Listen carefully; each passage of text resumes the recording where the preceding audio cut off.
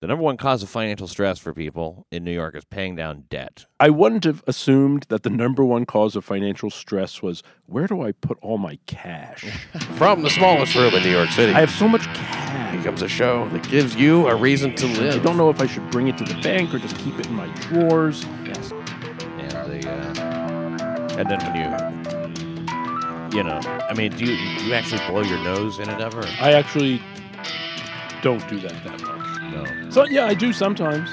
Because if you need to, it's there. But it would be ridiculous not to do that. Yeah, but the thing is, it's like, I mainly like to use them to mop sweat off my face, so...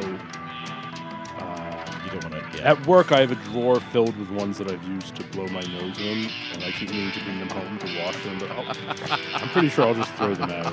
Probably just throw them. Sometimes because They've still got several months, if not years, left of service. I get it. It's a little gross. So I'll probably just throw them out. I don't know. I don't see what's so... The main thing is you don't blow your nose in it and then drag it across your sweaty face. That's what I'm very conscientious about. It's like wiping the wrong direction if you're a woman. Or a man. Or well, I guess. No guy would do that. Reach down between his legs and wipe forward. We don't even have to be taught that. There's a line from Rabelais. He who is asked with goose down wipes shall leave his balls with shitty stripes. A couple in Midtown killed themselves by jumping off a building due to their financial trouble. Thing is, they seem to have loved their life. If you're going to believe their suicide note, anyway. At the top of it was printed in all caps. We had a wonderful life. Such a rare, positive, optimistic sentiment for a suicide note. Patricia and I had everything in life, the dad of the two wrote. But the note took a dark turn, describing the couple's financial spiral. This is a sad story, but, I have to say, when I found out that the guy was a chiropractor, it all started to make a little bit more sense to me. Well, why is that? Well, I mean, chiropractors, what is it that they do? They adjust people's spines in order to, relieve their various afflictions. Such as like we have proactive policing, or we used to. Now it's like proactive medicine.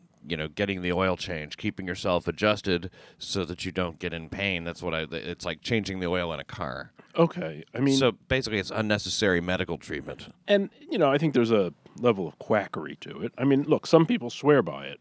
Oh, yeah. I think chiropractor is one of the 10 professions that your colleague Gavin McGinnis says is not a real job. Oh, really? I think so. At least massage, reflexology, I know he has in there. Reflexology. I don't even know. I think, people who you have kidney ailments. Let me squeeze your middle toe in such and such a way. Well, the first tenet of the Hippocratic Oath, do no harm. Right. So, but if chiropractic isn't a real job, it's one of those not real jobs that I guess is pretty lucrative. People are dying to get into it.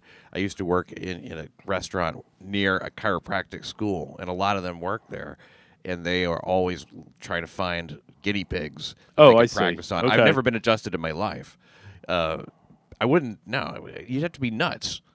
I'll get a student. I won't even get a student haircut anymore. Yeah, much less someone to let me just move your vertebrae around until it till there's a huge pop. Yes, I've done very well in my not paralyzing people class. Right. Yeah. So I don't know. I mean, I imagine it's the type of thing where maybe the money comes in really, really good, and then. Maybe there's a new chiropractic technique that becomes hip, and then you don't have as many patients coming to you anymore. Right, yeah. If you miss a trick and get behind, it is a trendy sort of a medicine, I guess. Here's one lien against them from September. It showed the couple owed $23,304 in federal taxes, while another in April indicated a $232,295 debt. Well, they did the right thing.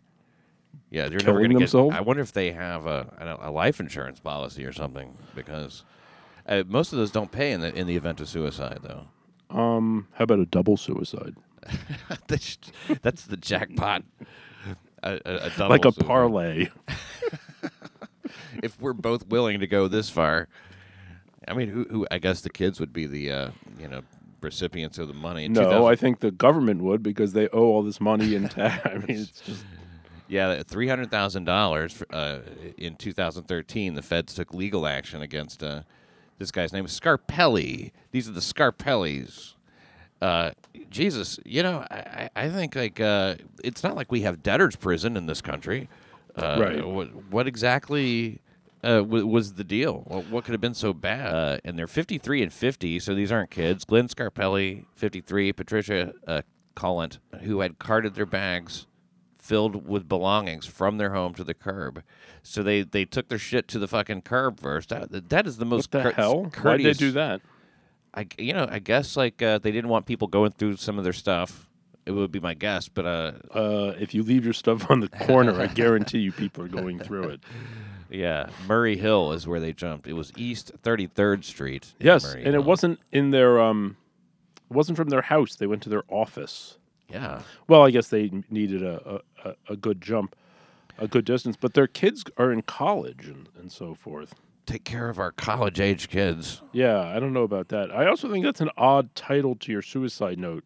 We had a wonderful life. Yeah. That is strange, isn't it?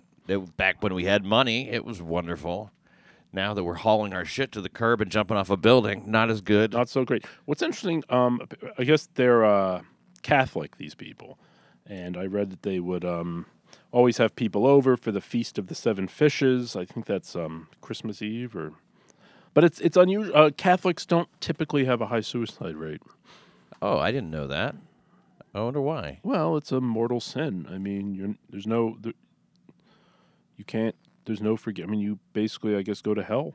No time in purgatory is going to handle that for you. Huh? You are. I don't believe so. Straight I to think hell. that suicide is really considered like, look, I'm no Catholic theologian.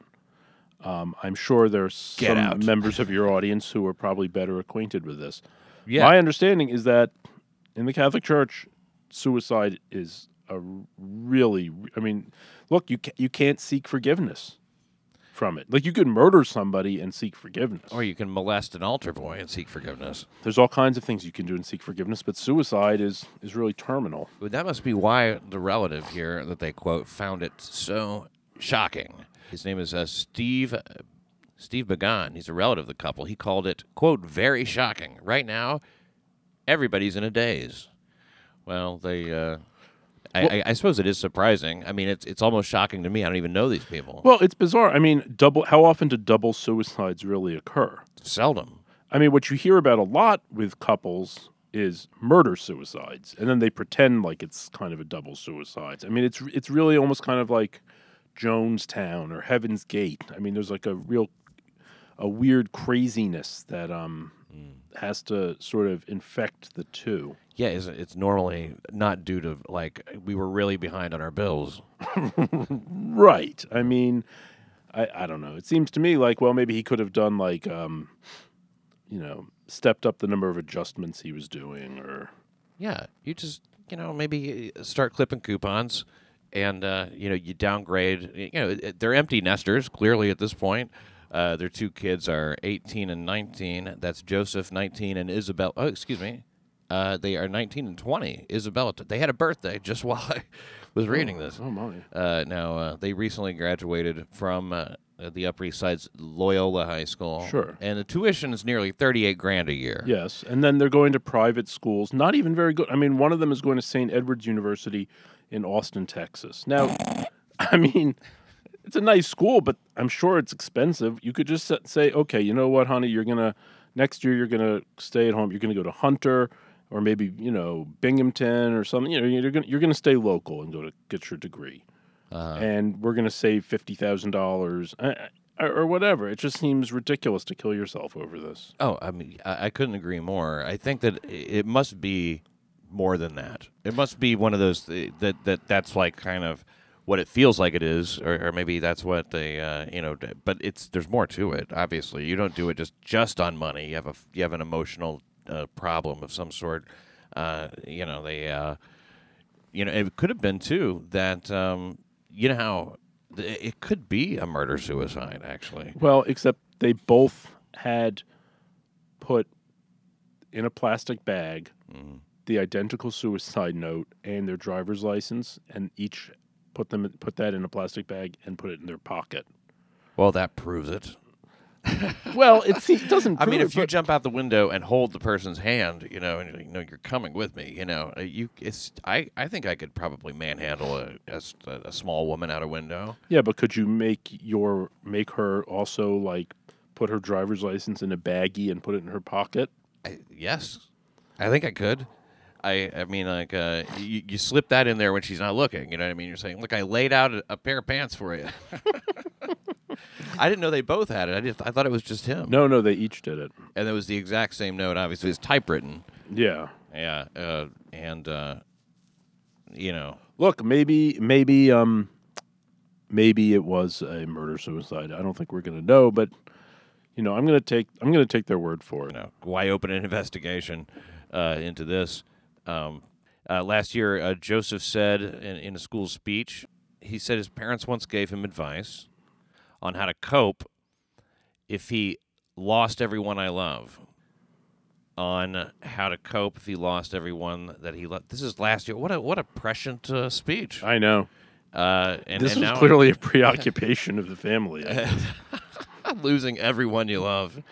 Because that was back in March of 2016. He said, my parents repeatedly told me that I could wake up one day and lose everyone I love, but no one will ever be able to take away my faith. Jesus. Okay, so this was in the works for a while. I think this could take away his faith. Yes.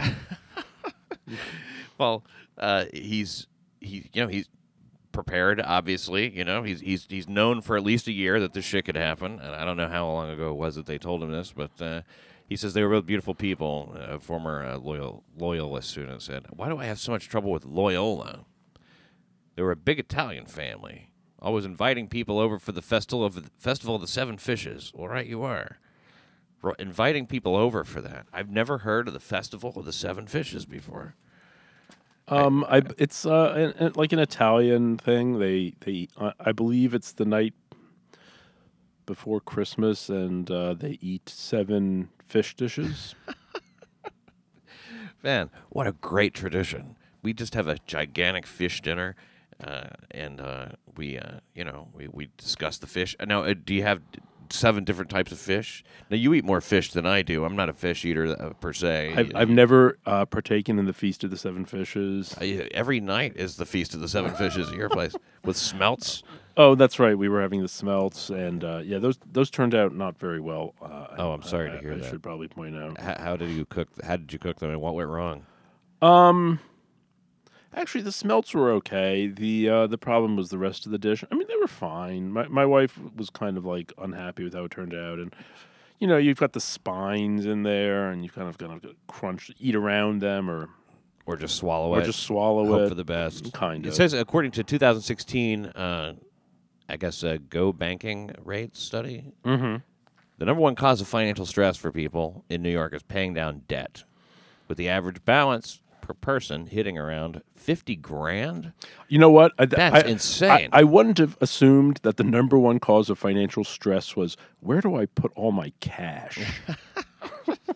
I have so much cash, and I don't know if I should bring it to the bank or just keep it in my drawers. Yes. The fact that it's paying off debt, that seems like kind of a no-brainer. Yeah, I would think. Like, what's everybody else worried about in the country? We've covered the story of YOSELYN Ortega in the past. If you don't recall, she's an Upper West Side nanny. Formerly. I don't think that she's finding a lot of nanny work these days since she murdered the 2 kids, which she was, supposed to be not murdering. Whom? Whom? Whom? Not which. Whom? Whom. Thank you. I appreciate that. Now, the lawyer for a nanny accused of murdering the children of her employer wants statements that she made to the police while she was in the hospital after the murders to be tossed. He doesn't want that discussed.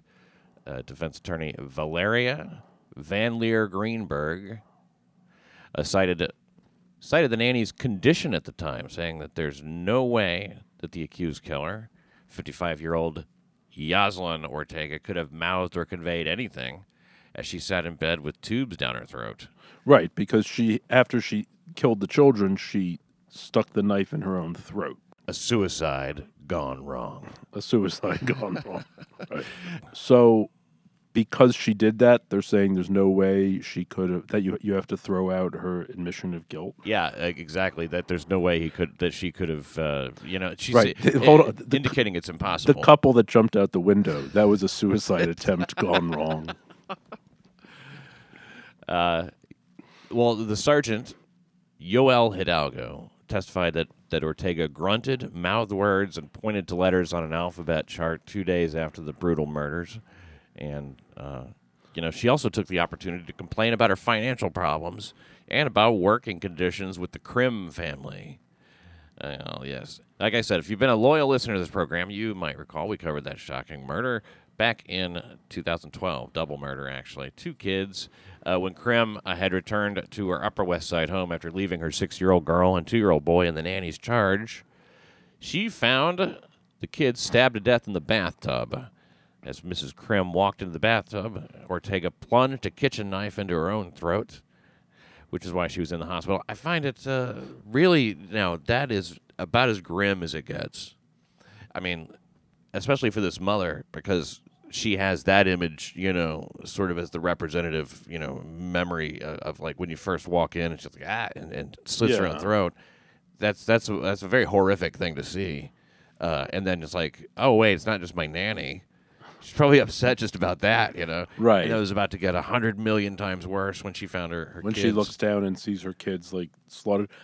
Does it say anything about why, what the defense strategy is? Are they pleading that she didn't do it or that she was mad? You mean mad angry? No, mad like insane. Well, you see, mad like insane, I think, is what's going on. I guess that will be the defense. People who, like, the guy who was a paranoid schizophrenic, I can't remember his name right off the top of my head, but he murdered his mother up in the Bronx, and he chopped her up with a Black & Decker, right, and then put her into a few dumpsters around town. Right. So it seems like that he would qualify for that. Well, I guess they don't make it that easy to do that. I my understanding now. He was wearing a garbage bag in court and pissed all over himself. So, I mean, right. like, he really made an effort. I think that when they say, like, the legal definition of insanity is not the same as like what we would think of as just being like totally fucking crazy. Okay, this woman is obviously fucking crazy, but was she aware of what she was doing? Was she aware that it was wrong? Is she capable of standing there and, arguing for her, her right to murder these kids? Or, sure. Or is she capable of understanding the proceedings? If she is, then I guess they're like, that's a different... The proceedings, just understanding the proceedings, that would be a low bar to clear.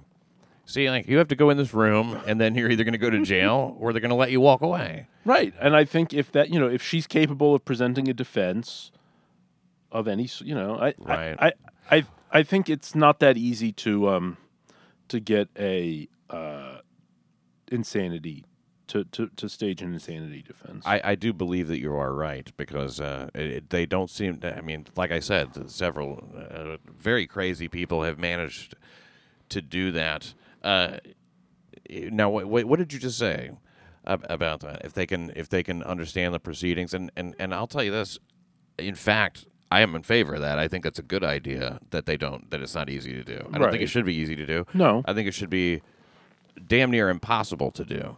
I mean, the fact that John Hinckley, is now more or less free. He is free. He's completely free. There's no monitoring or anything. I think he's out. Yeah. I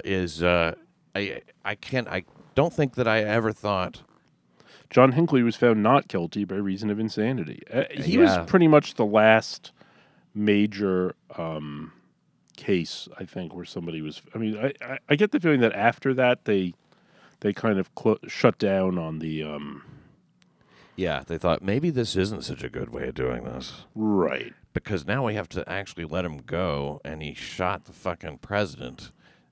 There was a movie about that guy. I don't know if you saw it. About John Hinckley? John Hinckley. They really found somebody who's a good match.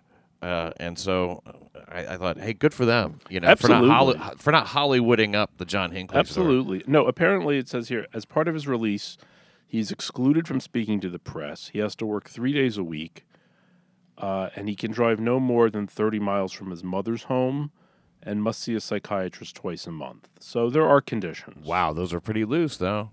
That's not a whole lot of monitoring. This YOSELYN Ortega confessed after this, and Sergeant Hidalgo testified during the hospital that during the hospital questioning, Ortega had complained about being worked too much by Marina Krim. She said, "I worked as a babysitter only, and she wanted me to do everything." Yeah, I think there's other ways to handle that. Yeah, here's a woman who truly hates housework. Seriously. I mean, my God. Well, as I recall, the family had actually gone on a trip with her down to Dominican Republic and took her down there and visited with her family down there. I mean, they were close. She may not have enjoyed doing housework, but look, you know what? She's willing to reap the benefits of doing the housework. This is not actually that uncommon. Okay, you have a nanny, and when the kid is a baby, then you need the nanny to take care of the baby. The baby gets a little older and is now 2, and it doesn't require so much constant vigilance and attention. So you ask the nanny to, okay, do you mind, do the laundry or, pick up my dry cleaning. And what you're trying to do is help this keep person, them employed. Yeah, and because you become close to them and you feel like a connection and a trust, right. But at the same time, hey, you got time to clean, you got time to clean here. Exactly. Well, it says here she wanted 5 hours of cleaning. That was one of her complaints. That's how much she hates housework. She'd rather do 25 to life than 5 hours of cleaning. That's probably why she slit her own throat after stabbing the kids, because when she looked at the kids and down there with all the blood all over the tub, it dawned on her how long it was going to take to clean it up. But Pat, you don't understand. It wasn't just 5 hours once. Oh. Oh, right. Then she's done forever. I'm not sure what the process is when hiring a nanny to care for your children, but there was a lot that the Krims didn't know about YOSELYN Ortega. Now, this is going back to her childhood. This is the case for her insanity plea, I guess. Okay. Going in the Dominican Republic, like you said, when she was 16, working at her father's grocery store, she'd begun to hear voices, and her family said that she started acting different, in quotes there. Now, she suffered a mental crisis in 2008. Now, first of all, why was she in the United States? To make America great again. I don't know. I think she wanted a better life. Yeah, she probably wanted a better life, and she found it up Sure. on the Upper West Side. Well, first of all, when you're 16, don't all 16-year girls start to act different? Well, they don't all hear voices. Yeah, I guess that's true. She suffered a mental crisis during which her helpless family members tried to exorcise whatever was inside her by playing music and opening a window. Which okay, I don't think it's APA approved treatment for any form of mental illness, but except maybe the very common mental illness which often strikes teenagers, called being a teenager. Right. Now she'd taken a turn for the worse in 2012, and this is just months before the murders. After bringing her 17-year-old son to New York, and she refused to let him play baseball or listen to music. This sounds like the kid just found a way to sneak that into the record. Right. She commanded him to hide under the bed with her whenever they heard a dog barking. Okay. So that seems odd-ish to be under the bed. The dog is going to find you under there if you're. But not if it's outside. Yeah, but you're equally safe. I know. Throughout, and we don't want the dog to see us through the window. What's with dogs and crazy people? I wonder. Son of Sam. Yeah, like Son of Sam. Sure. This woman sounds like maybe the Krims could have kept maybe if they'd been a little more attentive, they would have picked up on some of this stuff. I mean, Yeah. I hate to blame them, but I mean, it does sound like this person is kind of a like an undiagnosed schizophrenic or something. Yeah. She's got the kind of crazy that opening a window and playing music won't cure her, So she brought her son here from the Dominican Republic. and then wouldn't let him play baseball. And, I'm sure that she lured him here with promises of baseball. Well, I'm really, you know what? I mean, I keep coming back to the question of immigration and visa status. Mm-hmm. Oh, I see. Was she here I mean, I guess she was here legally. I'm not really sure because I mean, it sounds like it. If she could go back and forth. No, the Dominican Republic isn't one of the countries participating in the unaccompanied minor program that Obama started. I don't believe so. No. Guatemala, El Salvador, and Honduras. Right. No. Dominican Republic. They're focusing on MS-13 countries. I think. Yes. Bring them here. Yeah, which is hey, that's in place, and they're now taking a big bite out of MS-13. If our president is to be believed, they're at least. I like Trump's. Good. I like his tough talk about MS-13. Good. I've never heard it addressed before in that way, and yeah, of course, good. Yeah, I mean, like gangs are bad. I heard the argument made the other day that actually what he's doing is more dangerous. He's more dangerous for immigrants than MS-13 is. Okay, well, MS-13 recruits a lot of those unaccompanied minors, and that's how they get swept up in the gang. Sure. So to me, that might be the greater danger than someone who just wants to deport people who. I don't want to get too political here, but because I want to touch on. We had a very interesting rally here a couple of days ago, and I bet you know what it's all about if you follow the news. But let's cover YOSELYN here and wrap that up, because right until the time of the killings, she had continued to hear voices, both male and female, speaking unintelligibly in Spanish and only speaking clearly to her when they were urging her to hurt others. Oh, okay. That's the only thing that got through. So she was like a dog that only hears its name. Well, that's what she says. But because when they were speaking, what she claims was unintelligible, they were just saying, "Why don't you go wax the floor?" Maybe it was a different dialect. Maybe they were speaking Catalan or something. But sure, or like well, I guess in Dominican Quechua, they were speaking like the Indian languages. Oh, Quechua! You're really a man who is, and I mean this completely sincerely.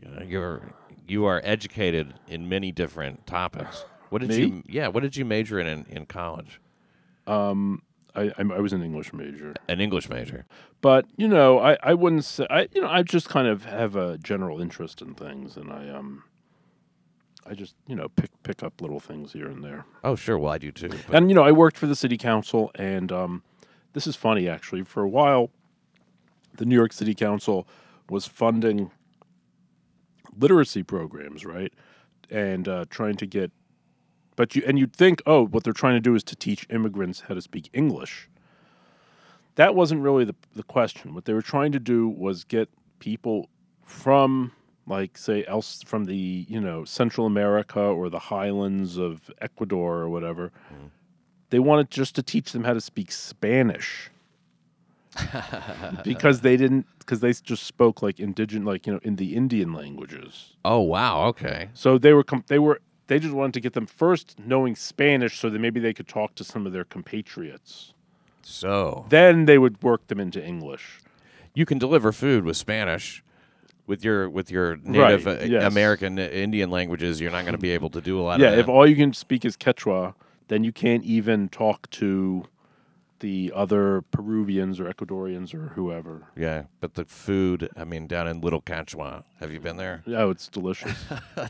It's in Astoria. The largest Little Quechua is in Astoria. There's 7 of them across the city, Little Quechuas. I had no idea how many what do you call them, Chinatowns there are. Well, it's really not even a question of there being many Chinatowns. It's just, at what point will all of New York be Chinatown? Yes. Right, you keep Little hearing, New York getting smaller and smaller. There's a Flushing Chinatown. There's one in Sunset Park. There's one on Avenue U. Yeah. It's like, oh, yeah, okay. You mean there's just a lot of Chinese people living there. Yeah. And not bothering to learn English. Like, look, all the signs are in Chinese. Yeah. Yeah, that's how that works. Right. Little Italy, are you a fan of Italian food and old Italian type culture? Well, look, I mean, I went to Italy a couple of years ago, and I have to say the food was like astoundingly delicious. Yeah. In Rome, I mean, I can't say that I'm a huge fan of American Italian restaurant culture. Huh. I mean, it's amusing. The value always seems a little skewed. You think so? Well, like if you get like 4 ravioli. Oh, right. I don't eat in those kind of like- places. I like the places that are sort of known for their gigantic portions and stuff. Okay, sure. A lot of red sauce. They Look, may be opening I cans enjoy back it. there. I enjoy it. Yes. Yeah. Right, exactly. So Little Italy is now only like one restaurant. That's it. Well, they've got like a block with a few different pastry stores. And there's still people hanging out shit on a clothesline and stuff. I don't know about that. I haven't seen much. I don't think there's very many Italians living there. Old wop women who are beating the flies off an old... no, I don't see much of that. Well, no, it's not authentic. Have you been to the place over on 17th Street called Pizza Italia? 17th and what? 17th and 8th. Oh, yeah, sure. Yeah, that place. We just got pizza there the other day. It's great. Did you? And so not just slices, but you got a whole pie. The number is 212-242-4242. Which is ha ha ha. Is it? Yeah. Oh. We got a pie, and it was pretty good because they and you know what was good about it? Well, 2 things were good about it. When my wife brought it home, she hadn't like turned it on edge, so the whole pie hadn't slid to the bottom of the box, which sometimes she does. Yeah. And it was kind of well done, so the cheese was like a little good. It was nicely done. It was a good pie. Can I just tell you what my favorite pizza is? Please do. It's actually right by here. It's on 32nd and 8th. It's I can't remember, maybe called Pizza Supreme or something like that. And they have a big sign out advertising that they're Italian owned. There you go. It's very good. All right, I'll definitely be trying that in the very near future. Now, right up until the time of the killings, she had continued to hear voices, as I said. And she'd also been having full-blown visual hallucinations of people, and this is, as it's described, of all colors and sizes, quote, including giants, fighting. What a terrifying life that must have been. Just being her. Yeah. I mean, Jesus. And she also felt something touch her, which she thought to be the devil. I'm not a fan of people getting off on insanity because, like, and I've said this before, there should be guilt by reason of insanity. I mean, not guilty by reason of insanity, but like, guilty. but crazy. Sure. They need treatment and all that kind of shit. However, they still fucking did something. Right. They're dangerous. Right. That's the way I feel about it. No, I agree. I mean, I will add like that there is a lot of superstition in the Dominican community. One thing that they're very fond of, like if you in like their Santeria type stores, like their Botanica stores where they sell their herbs and statuary and candles. Right. They're and you're just hoping to find one that's near a butcher. Right. They very much enjoy. Well, I don't know if they enjoy it, but a tradition they have is they like doing things with quicksilver, like mercury, liquid mercury. Huh. Like, say you move into a new house, it's important to throw a couple little like drops of mercury into each corner. And if you have a new baby, it's good to take some mercury and rub it into its head. Oh, for Christ's sake, that's the worst thing. Mercury is the most poisonous substance on the planet. I know, but apparently this is an issue. Jesus. There have to have been cases of mercury poisoning among infants in the Dominican Republic. I'm talking about in New York. Oh, right. So maybe this woman had that done to her when she was... Hey, that's a thought. Or when they say, yes, we opened the windows and played music, that's kind of their code for we made her drink mercury. She did say she'd felt something touch her, which she thought to be the devil. And it doesn't clarify in the article where she was when that happened. But if it was on the subway, there might be an easy explanation. Probably not the devil, right? And You know what? And with the It may have caveat, been ugly and red, but it wasn't the devil. but it could, unless it was the R train, because it might have been the devil. That's his train. He takes it into the city from Bay Ridge. He lives near the base of the Verrazano Narrows there, and encircled by the Belt Parkway and the Gowanus Express. Did you know that? Did you know Satan lived in Bay Ridge? I didn't. Where did you discover this? I like you. I pick up on little things, and I'm always curious to learn. So I did a little research. Bay Ridge, by the way, the northern part of it was originally called Yellow Hook, and that's after the color of the soil. But the southern part was called Fort Hamilton. Now, in the 1850s, a group of artists who had moved to the area, they founded a colony called Ovington Village. They changed the name of the community of Yellow Hook because they wanted to avoid the association with yellow fever. Oh. Apparently, that was like a major killer. Yeah, many died. You know, it's yellow fever figures kind of prominently in the history of New York in a couple of ways. Yeah, it was a major thing, and there would be it helped epidemics. create Brooklyn Heights. Oh, because people, a guy set up a steam ferry, a steamship, boat ferry, or something like that, to go from Manhattan to there, so people could get away from it. Okay. And he made that easily done. So you can live in Brooklyn. He basically invented commuting, and then go right to Manhattan and avoid any standing water for a few hours. Okay. Now, 3 days before the killings, her sister was awakened by the sound of YOSELYN Ortega wildly throwing pots and pans around the kitchen, banging her head against the wall. Yeah. Well, it's like one of those Calgon take me away moments. You know, I think in one of the previous episodes we discussed Kendra's Law. Mm-hmm. She would have been a great candidate for that. She would have been. Here's another case where someone was, probably undiagnosed and needed some serious treatment. Yeah. Probably she shouldn't have been a nanny. You know, you would think that maybe the sister would say, "Hey," but I guess she's wants her sister to keep her job and stuff. But maybe somebody could have put a bug in the... She wanted her out of the house. At the very least. Put a bug in the Crim's ear, though, for God's sake. I mean, I guess it's always like that. No one can see this coming. You know what? I have a feeling she's going to murder some children. Nobody would keep that quiet, I would think. On the morning of the killings, now this is the oddest of all. Yeah. This behavior. Ortega had knocked on a neighbor's door and asked if she could come in and make breakfast, that's not a request. Yeah. The resident's niece was there alone and let Ortega come in, but she soon became unnerved as Ortega made bananas and cheese and paste between the living room and the kitchen. I can see why she was so unnerved, because that is a breakfast that is going to bind somebody up. Oh, boy. After the niece locked herself in her room, Ortega came back and knocked on the door saying, "Please come out. I can't be alone. I'm afraid." That's an honest psychopath. So the Crims knew none of these things, and when Ortega arrived at their apartment that day, she seemed fine. She'd later say all she remembered was making breakfast, going to work, and the only other thing she could remember was that she was supposed to take the 6-year-old to ballet later that day. Well, mission failed.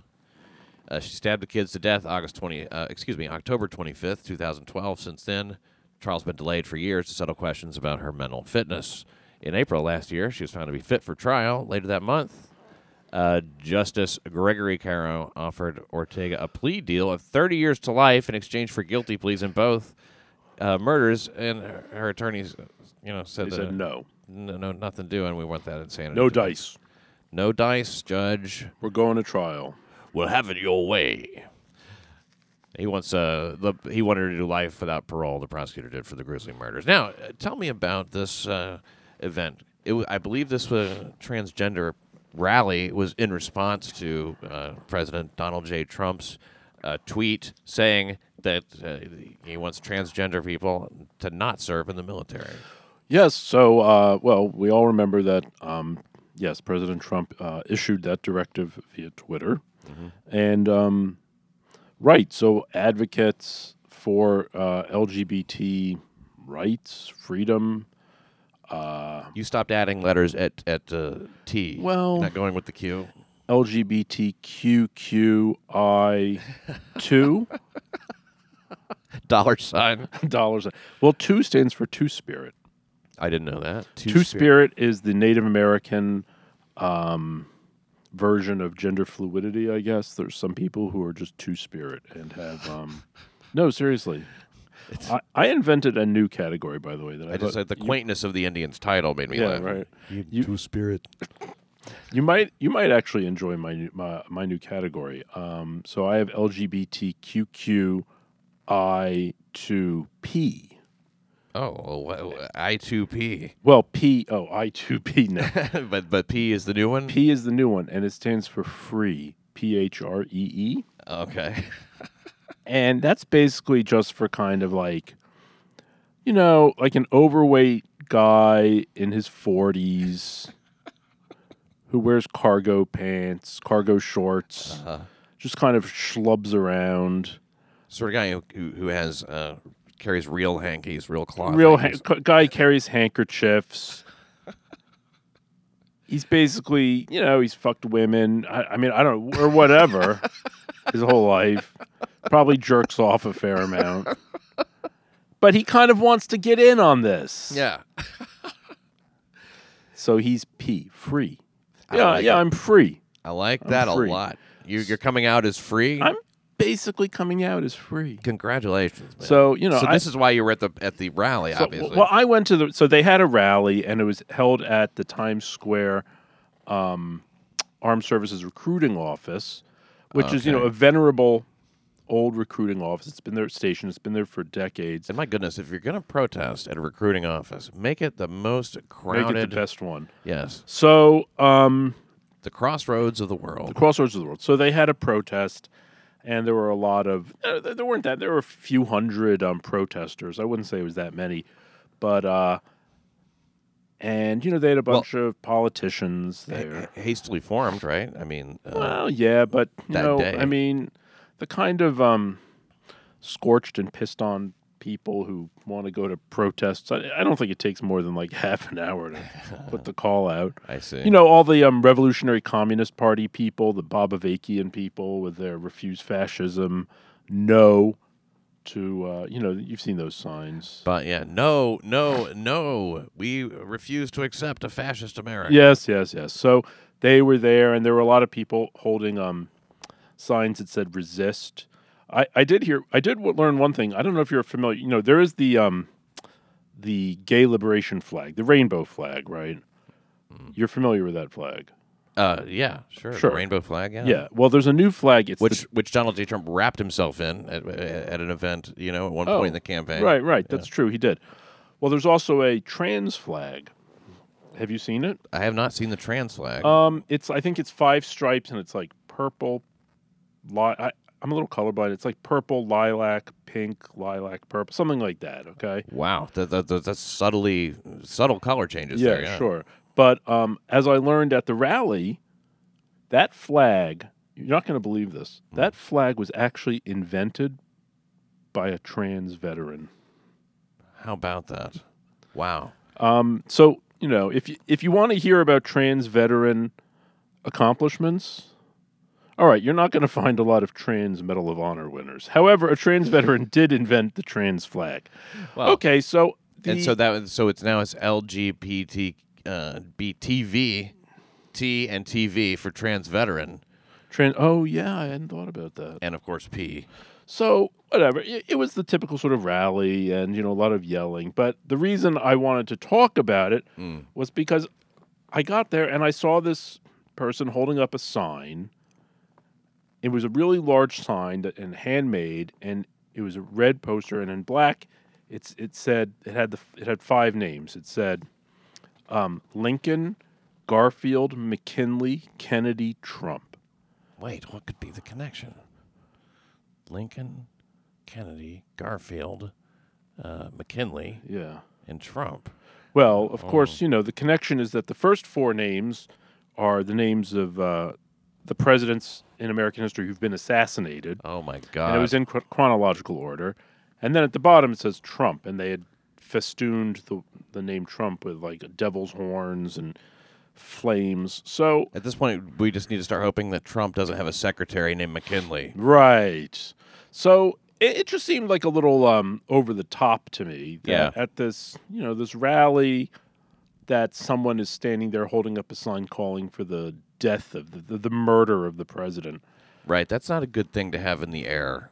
But nobody noticed. No, I mean, I guess nobody commented on it. And I don't know. Is it just because that's like essentially a non-controversial point of view? It's kind of become non-controversial at this point. Yeah.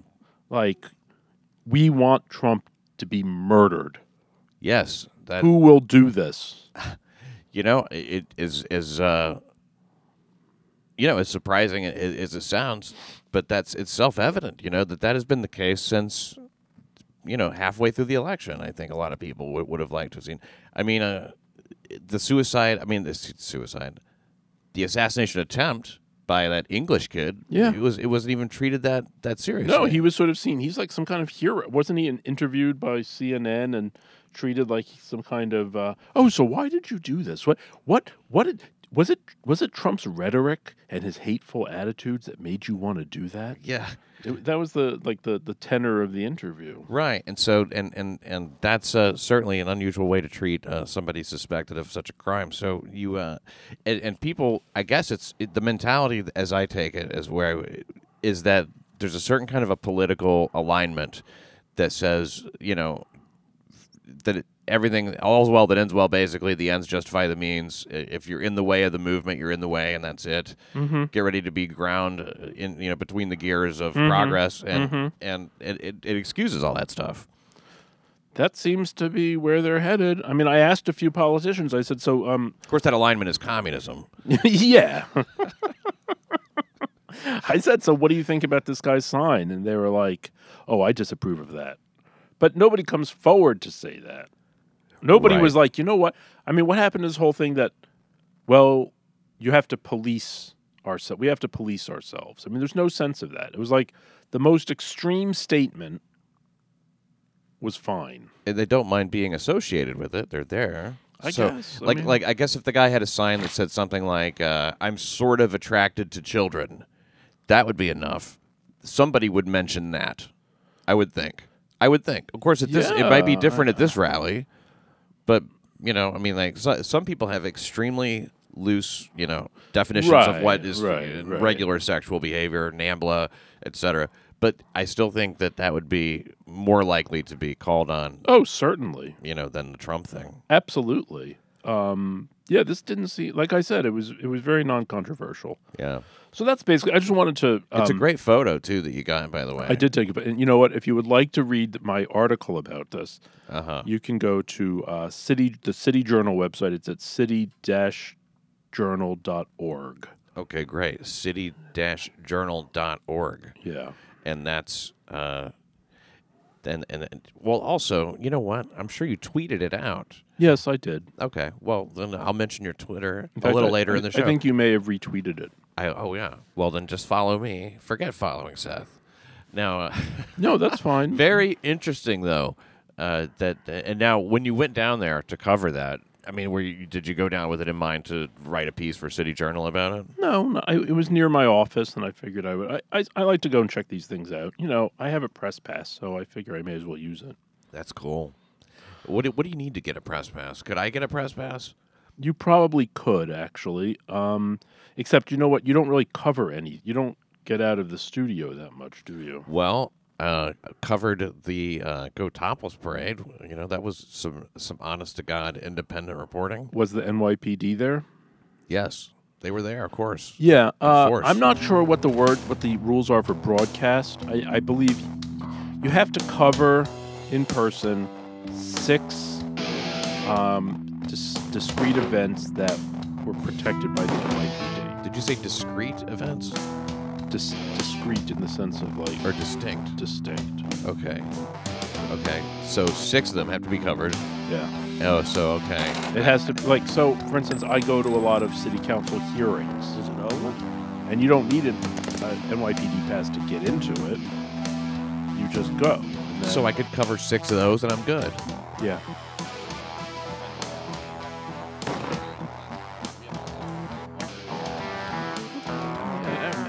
It's fair. You know what? They had a lawsuit and like some blogger was being denied.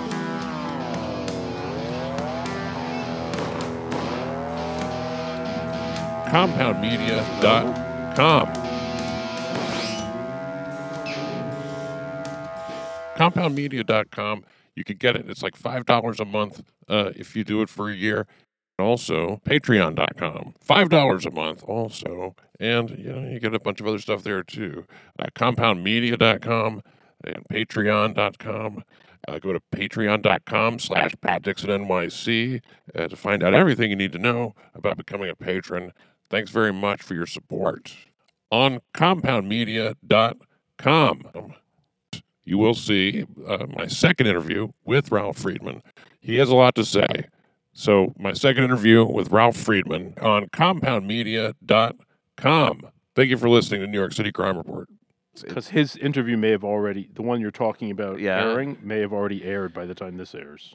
But and even if they're, in all likelihood, no. Okay. No. Actually, who knows? This will air first. This may not air at all. Well, in that case. I've tricked you. We're not even recording this. I'm just lonely. From the smallest room in New York City, I just wanted to talk. Comes a show that gives you a reason to live. Okay. So my sister, who actually does podcasts, but she said she was saying, like, it's such a shame that women don't have the same opportunities in sports. Like, there's no women's football and so forth. So my daughter was saying, well, I mean, who would want to watch it? Probably wouldn't be very good. That's my first thought. Right. And so my sister got very aggravated. She was like, what are you talking about? So my daughter said, well, think about it. Would you rather watch like a bunch of junior high school people playing basketball or professional basketball? Which I thought was actually a very good analogy, like in terms of like I took my girls to one time there was the Liberty, the basketball team, women's basketball. I was like, oh, let's go. That's the New York team? Yes. I guess I haven't added that in my mind along with the Rangers and everything. Yeah. So, whatever, I went on StubHub and I got, basically, they were like floor seats. They were like, I don't know, $7 or something like that. So whatever, it's like right up the street. It's not a big deal. So I got for $50, you can shower with the team. Basically. So we go, and I mean, they're kind of terrible. Like, they can't, like, their field goal percentage is really low, and they don't have anybody blocking them. So there's not really much of an excuse. I would have thought that if anybody was going to play defense, the fundamentals it would be, and stuff. Tell you why women can't shoot. That's a real thing. Okay, it's because it's I guess what you would call evolution. We are better at stuff like that because that's how we hunted, was to throw rocks at shit. Sure. So it's a very natural thing to want to throw something into a basket. Yeah. You have that ability, and women, that wasn't their role. So they might, take the basketball and cook it, or raise it, or change its diaper. Yes, cuddle it, right? Strap it to their back and go pick up sticks. Go get some water. Yeah, things like that. Well, look, it just was very. Read to it, maybe. It was just kind of. I mean, maybe by the standards of, when James Naismith invented basketball, and they would have a whole game that was like 14-8. Maybe by those standards, if that's what you're talking about with the fundamentals, but it was not a very. I mean, I don't regret that you're talking about back in the smaller, weaker, slower days. Kind of. Yeah, yes. in the beginning. I mean, they were like, what is this new thing? But can I just say something that I find fascinating? Yeah. About, another example about of why lady basketball. No, about why America's so great. Okay, so James Naismith invented basketball. He was he ran a YMCA. Where was it? Like in Worcester, Mass, or wherever it was that basketball was founded, like in central Massachusetts. And he came up with this as like something for a sport for the people at the YMCA, the local YMCA to play. Then a few years later, at the YMCA, like 10 miles away, also in central Massachusetts, the guy there, I can't remember his name, invented volleyball. Wow. Just like, oh, well, I'll invent a sport too. Wow. And now, 100 years later, these are basically two of the most popular games in the entire world. And everybody plays them. And they're right there from the same street. Basically. I mean, isn't that just like amazing? From the same place. Like basically his colleague was like, oh, I came up with a sport too. Well, those guys, you know what? To invent a sport takes a lot of balls. Good one. Yeah. And that's why you're the comedian. Those two sports are also very different in the ball's relationship with the net. Because in basketball, you want nothing but net. And in volleyball, you want everything but net. That's a really good point. Yeah. Very different games. Different games, but there's like you can sort of understand they're both like appropriate for the climate and the region. You know, you can play them indoors. It's like, oh, okay, well, I guess a lot of the time we can't go out and play baseball in Massachusetts. So here's something we can do to keep the boys, occupied during the winter months. Right, because baseball, there's no playing that indoors. This can't be done. Right. So, who invented baseball? Well, legendarily, it was invented by what's his name? Oh, Abner Doubleday, the Civil War general. But in reality, it predates him, and it comes from an English thing. It comes from an English like round ball and all these various. It's something everybody kind of had on their mind in some form or another. Yeah, I mean, I think it was like codified. Look, I'm no expert. Maybe in the 1870s. I mean, I think around then, the game that we know of as baseball was pretty much like the rules were set down, and 3 outs and 4 balls. The game used to be very, very different. It used to be more of a low-scoring defense kind of a game, and then the home runs kind of like it saved lives. In fact, because somebody got killed by a pitch, and. I'm trying to remember what is it called? It's small ball. What is it? What is it they call it when you're? Small ball is like inside baseball. Well, it's inside baseball. I know has come to have another meaning, but playing inside baseball also means keeping it in the infield. Oh yeah. Well, small ball's like right. You try to accumulate hits, like singles, doubles, and then I guess the other kind is. I mean, I'm really well outside of my circle of competency. You're talking about sports. Well, that's too bad because it's the New York City Sports Report. Oh, can you imagine? That would be great to just have. We may as well be talking about the New York City Yarn Report. I had a guy write me, a friend of mine who I've known since I started doing comedy. So I've known him 20 years. We never talk. Occasionally email. He did a little time.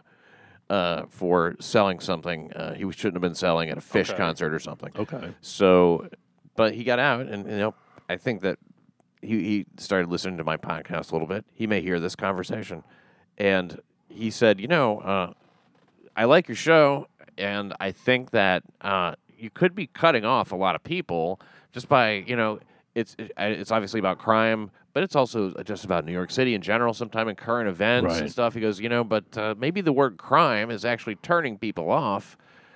And he said, maybe if you change the name, to New York City Time Report. Oh. And that was very fun for me that he said that. I just thought, wow, okay, great idea. I have this thing that's kind of working. Right. You think maybe change the title to something asinine. Sure. The New York City Time Report. Okay. It's 6:03 in New York City. And talk about various things that have happened throughout time. Sure. You discuss different things that happen at different times, like when you could talk about different places to go find out what time it is. Right. Discuss the clock down in Union Square. Yeah. And we could go over what each of those little digits mean. Right. Talk about the clock in Grand Central Terminal. And there's many, many historic clocks, I'm great. Sure. I mean, people who go to prison, it's like a major concern for them, time. I mean, that's all they think about. I guess that's probably it. I didn't think of that. Jesus, that's totally it. Yeah, he's like, here's something interesting that happened in a place we like to call Violent Brooklyn. That's right. It's a place... Well, Satan lives there. Now, a Brooklyn granny was robbed in a push-in home invasion-style caper. 2 thieves barged in and stole a briefcase containing what every Brooklyn grandmother has in her briefcase, $100,000. Good God. That she had won playing slots in Atlantic City. And faster than you can say jackpot, her winnings were lost. That's 76-year-old Yvonne Reeder. She answered a knock at the door of her East New York apartment around 9:50 a.m. Saturday morning. She wasn't aware that the men knocking at her door were going to steal her money, obviously, so she made a mistake. Right. She probably made a few mistakes, starting with telling anybody about winning that money. She, really, if you win a lot of money, it's hard to keep that in, I'm sure. Sure, but why keep it in a, well, here's one of those people for whom the primary source of financial stress is not how to pay off my debts, but it's what to do with all my cash. Yes. And now she's paying the price. Clearly. The woman got robbed. She's 76, but people rape old ladies sometimes, and I say people because I don't want to be I want to be gender fair, but a woman can do anything a man can do, sometimes better. Yep. But according to the Post, she answered her door and suspecting that they were Jehovah's Witnesses. Oh, right. Which doesn't make a lot of sense to me. To go ahead and say, it's probably Jehovah's Witnesses. Let me answer the door. But Saturday is probably a big day for them because people are home during the morning. Right. I guess all things considered, Jehovah's Witnesses are better than guys who show up to steal your bag full of money. Easily. But considering those guys were specifically there to violate at least 2 of the 10 commandments, I can see this crime is evidence of one of the Jehovah's Witnesses' core beliefs. If you look into it, they consider the world to be currently the devil's turf. That's what's happening with the world, according to Jehovah's Witnesses. Do you believe in God? Sure. And say now with would you say that he's if you're given a multiple choice test, who's in charge of Earth? Would you say God or Satan? I'm familiar with this argument. I'm familiar with this argument that Satan that the order of the world is that Satan is the order of the world. Okay, is that it sounds like a Satanist kind of an argument? You know what? It is kind of a Satanist argument, and that's why Satanists are ultimately like Christians.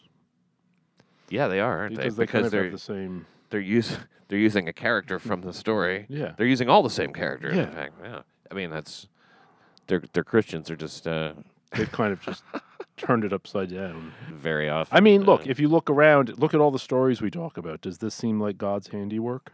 Yes, absolutely, it does. Because in everything that happens, there is an element of the divine and an element of beauty. I mean, we don't understand it. Maybe I think that our brains are limited in sort of thinking like, maybe those are our vegetables, and the joy that we would find in that would be to help somebody with a problem or to exploit, use that as grist to bring people joy. You know what I mean? To take something that's terrible like crime and turn it into something entertaining like this show. But also, many, many ways to look at it. And you're right. To think that it's... we don't want to be like children screaming for ice cream when we should be eating our vegetables, Sure. However, this is where I kind of break with Jehovah's Witnesses because they teach that God's kingdom is like a literal government in heaven. Yeah. They think that it's referred to as a government. It is or will be ruled by Christ and a certain number of humans and who work under him. So Jehovah's Witnesses know pretty specifically how the end of the world's going to happen, and then they'll go to the government in heaven. Just, wow. I can't. I mean, imagine what a good job that would be—a government job in heaven. It's like all pension. I mean, the benefits are fucking ridiculous. You work, I don't know, half an hour a week. Sounds and it's like all overtime. It's like working for maybe working for the government on Earth is heaven. Maybe it's as close as we can get, but in this place is ruled by the devil. So the way the world's supposed to end, according to their assessment, the current era encompasses what's called the last days, and we're facing imminent destruction through the intervention of God and Jesus. So what'll happen? It'll begin with the destruction of false religion by the United Nations. That's what's going to initiate this. Okay. The United Nations, Jehovah's Witnesses, grew out of a movement, by the way, started by Charles Taze Russell, who's a weird kid, then kind of a weird adult, influenced by some guy named Nelson Barber, and who also liked to get really specific. Russell was born, this is the guy who invented Jehovah's Witness, Charles Russell. Charles Taze Russell, born near Pittsburgh, 1852. In his teens, became a partner in his dad's haberdashery. Okay. Where's the best haberdashery in town, by the way? Do you know of one? I mean, just a men's clothing store. Where do you haberdash? I thought it was a hat store. It's not. It's a clothing store. I think of it as general men's clothing. Okay. Well, then I think could probably a find hat my own. store would be like a milliner's store.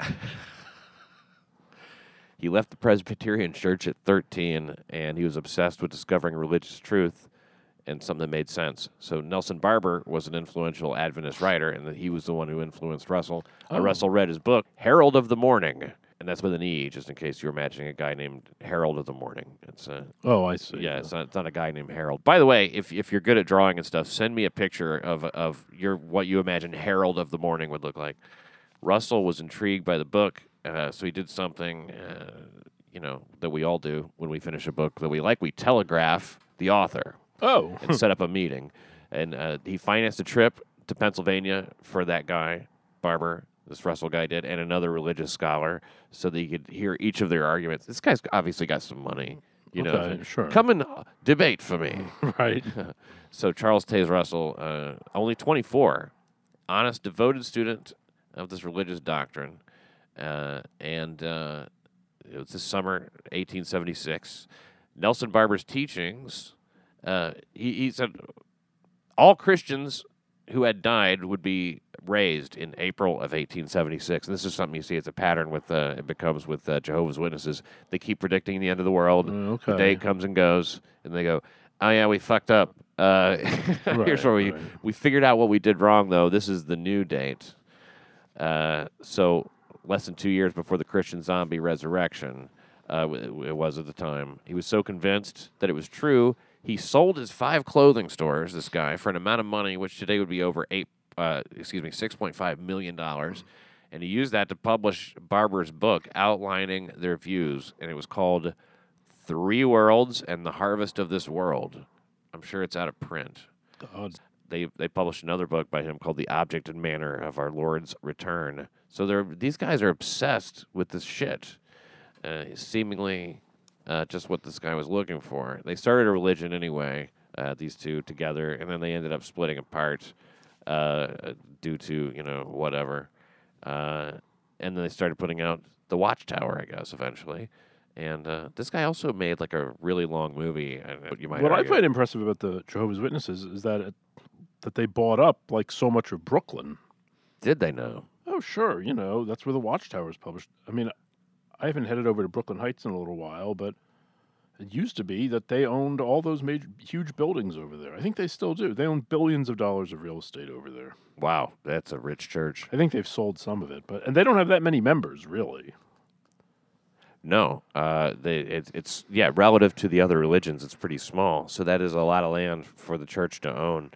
In 1912, this guy started production on what would become the first major screenplay to incorporate synchronized sound, moving film, and color slides. Wow. A sprawling epic in 4 parts called The Photodrama of Creation, premiered January 1914, and told the whole story from creation through the end of the 1,000-year reign of Christ. Yes. That's an ambitious epic. I'd say. And it was 8 hours long. So really, 8 hours sounds like a long time to sit through a movie or something.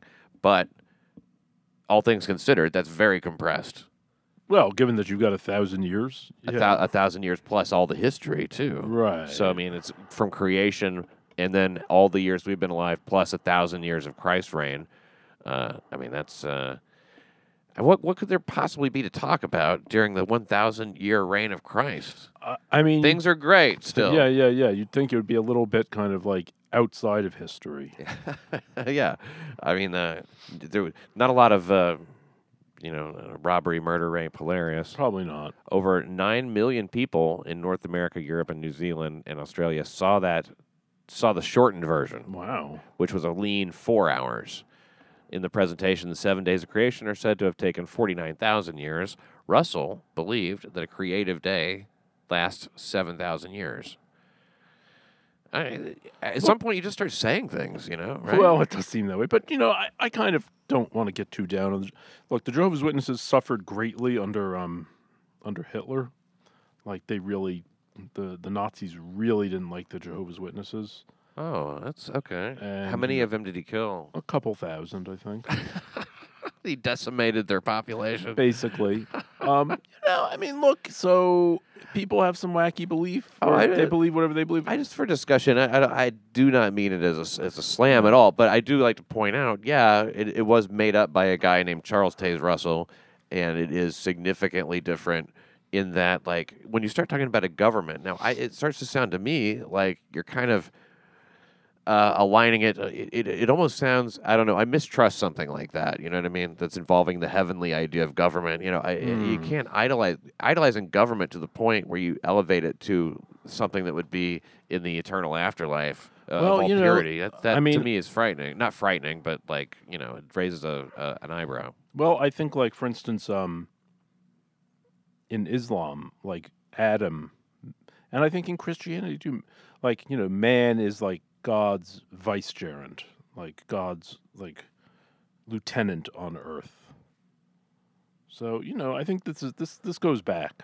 Well, yeah, okay. I mean, military rank, lieutenant. Sure. Well, Okay. lieutenant means like placeholder.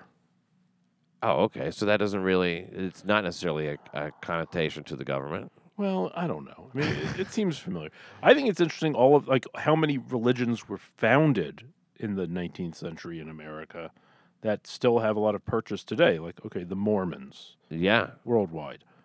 Jehovah's Witnesses, worldwide. Seventh-day Adventists, worldwide. Christian Science, worldwide. Scientologist.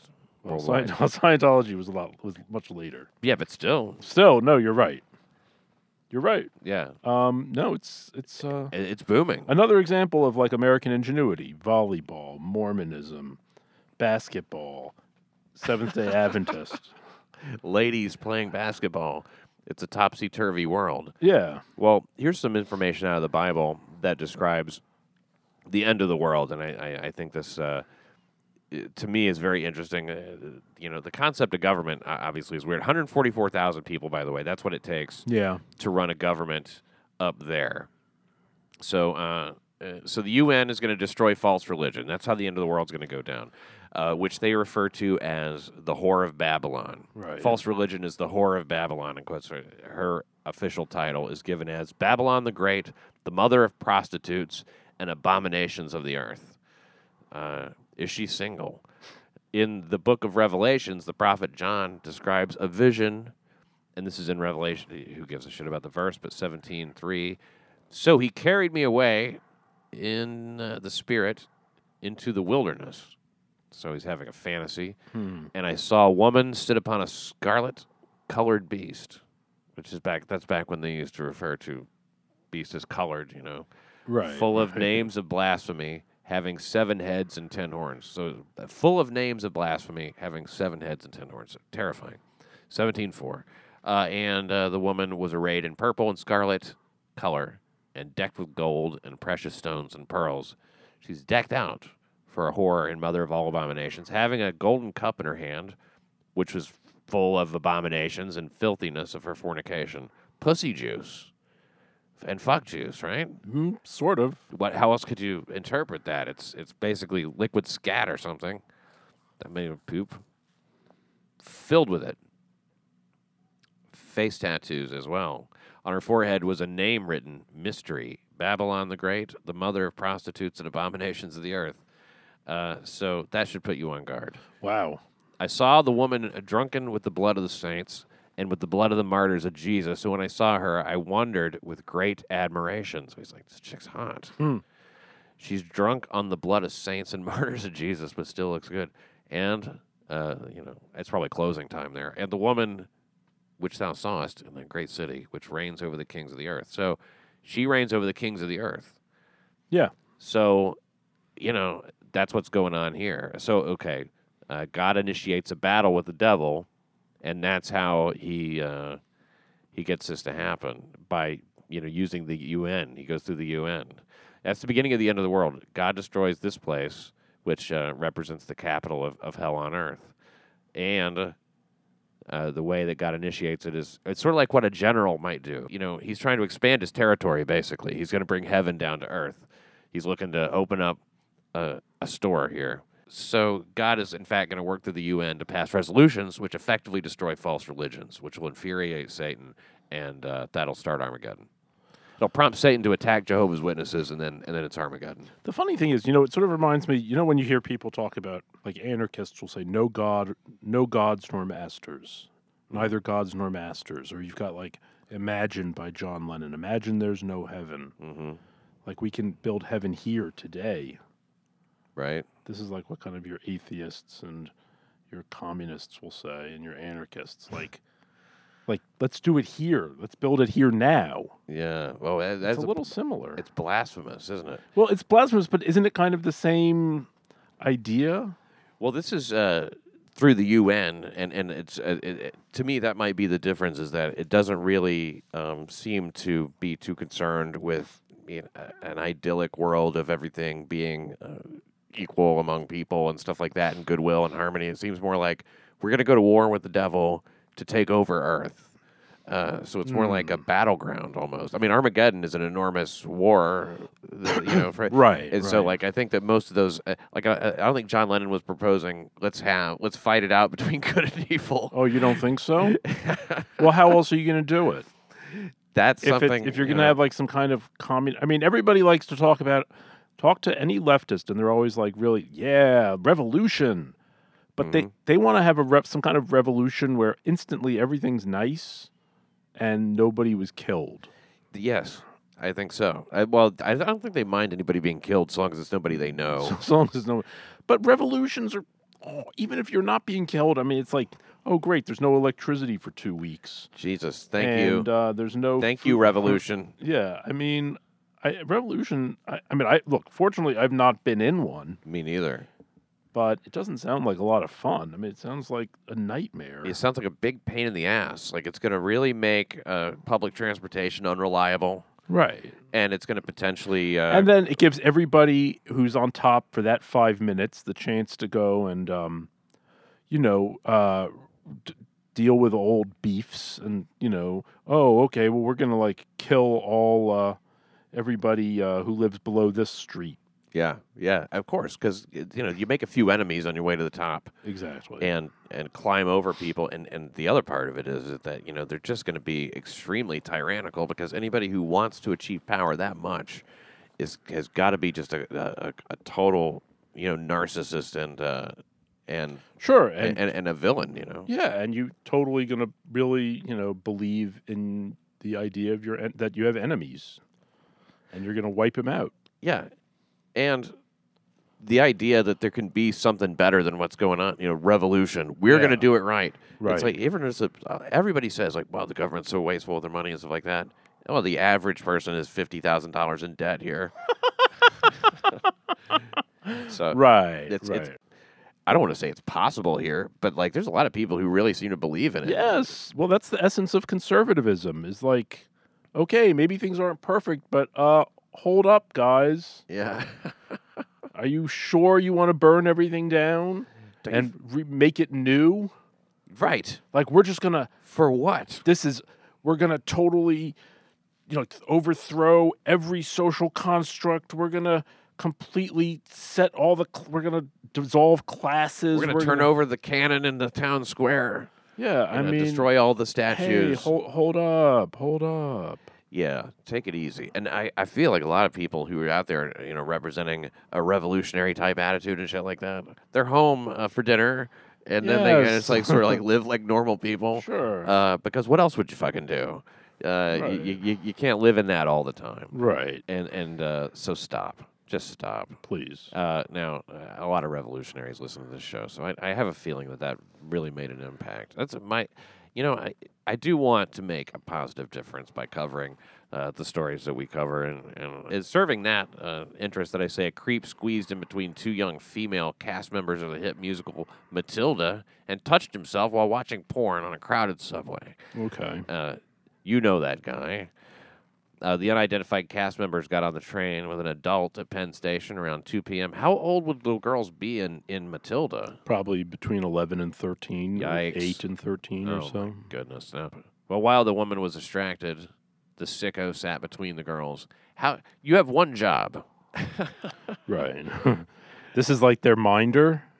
Yeah. What it says, let's see, with an adult, they got on with an adult. Okay, maybe the adult is just somebody they met, but I would think that it was somebody. Maybe it was like a chaperone. Yeah, he took out a cell phone and began watching porn and rubbing himself over his clothes, freaking out the young actresses who got up to change seats. See, now that's a smart move. You don't just sit there and go, oh, my God, get away from it. Yeah, no, exactly. Creepy strap hanger followed him, and it continued the twisted beat. Followed him. Now that's really bad. At one point, brushing his leg against one of the girls before bolting. Okay. I hope it was his leg. Now, the girls and woman got off the train at Christopher Street in Greenwich Village. They called the police. Cops were searching for the man. Matilda is a musical about a precocious girl whose vivid imagination helps her escape an unhappy reality. And it certainly is an unhappy reality when a guy sits down and plays with himself while watching porn. I'll say. Even outside his clothes. You know, it's still bad. No. It's not as bad as taking it out. Let me ask you, why don't the subways have cameras? I suppose because the MTA never has enough money to even a financial thing. But the city has several $1 billion that they are supposed to give to the MTA, and they haven't done it. Well, they did give them the money, and I think it's... I thought they just pledged it or something. No, I think they gave it to them. Oh, okay. I think it's kind of, it's in the pipeline. But I think the buses have cameras. Yeah, they must, because we see a lot of those hilarious videos where people punch the driver and stuff. I kind of assume at some point they'll put cameras in all the subway cars. I mean, it does seem like a no-brainer. It would. Jesus. I mean, they're everywhere else. I mean, you go to I like it when you go into a bodega, like a place that's about 120 square feet, and they'll have they have cameras around. You can see the screen behind the guy, and clearly they've got like 16 cameras. Yeah. You can see every angle, every corner of the place. That's a funny owner, isn't it? It's just obsessed with nobody take that bag of chips. Nobody don't get near my shit. But I mean, I would think that they could. I mean, the technologies. I mean, maybe I don't know what the logistics are. Well, I will say this: whatever is the most expensive, impractical, and inefficient way to do it, that's what they'll do. That's what they'll do. And so, they'll tell you to put a camera on every train car would cost us $75 billion. It would cost us per car $7,500 per car or something like that. Well, I understand. You would have to install it so it can't be tampered with, and so it can't be ripped down or stolen. Well, sure, but they do that everywhere already. I guess the difference is you can reach the ceiling in the subway too easily. I don't know. Look, I'm just saying, I'm looking forward to the day when they have them, so a guy like this, it'll be easy to catch him. Let's put it that way. Oh, I could not agree more. It's a major issue. I mean, this is the one area of crime in the city that's going up, is like subway gropings. Is it the one? Well, it's one among. I mean, most things are going down. Yeah, they say that. And I don't know how they're representing the numbers.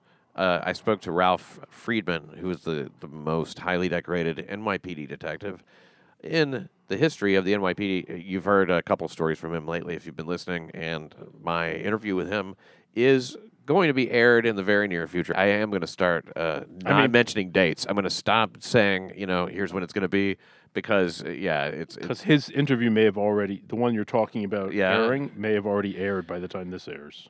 But and even if they're... In all likelihood, no. Okay. No.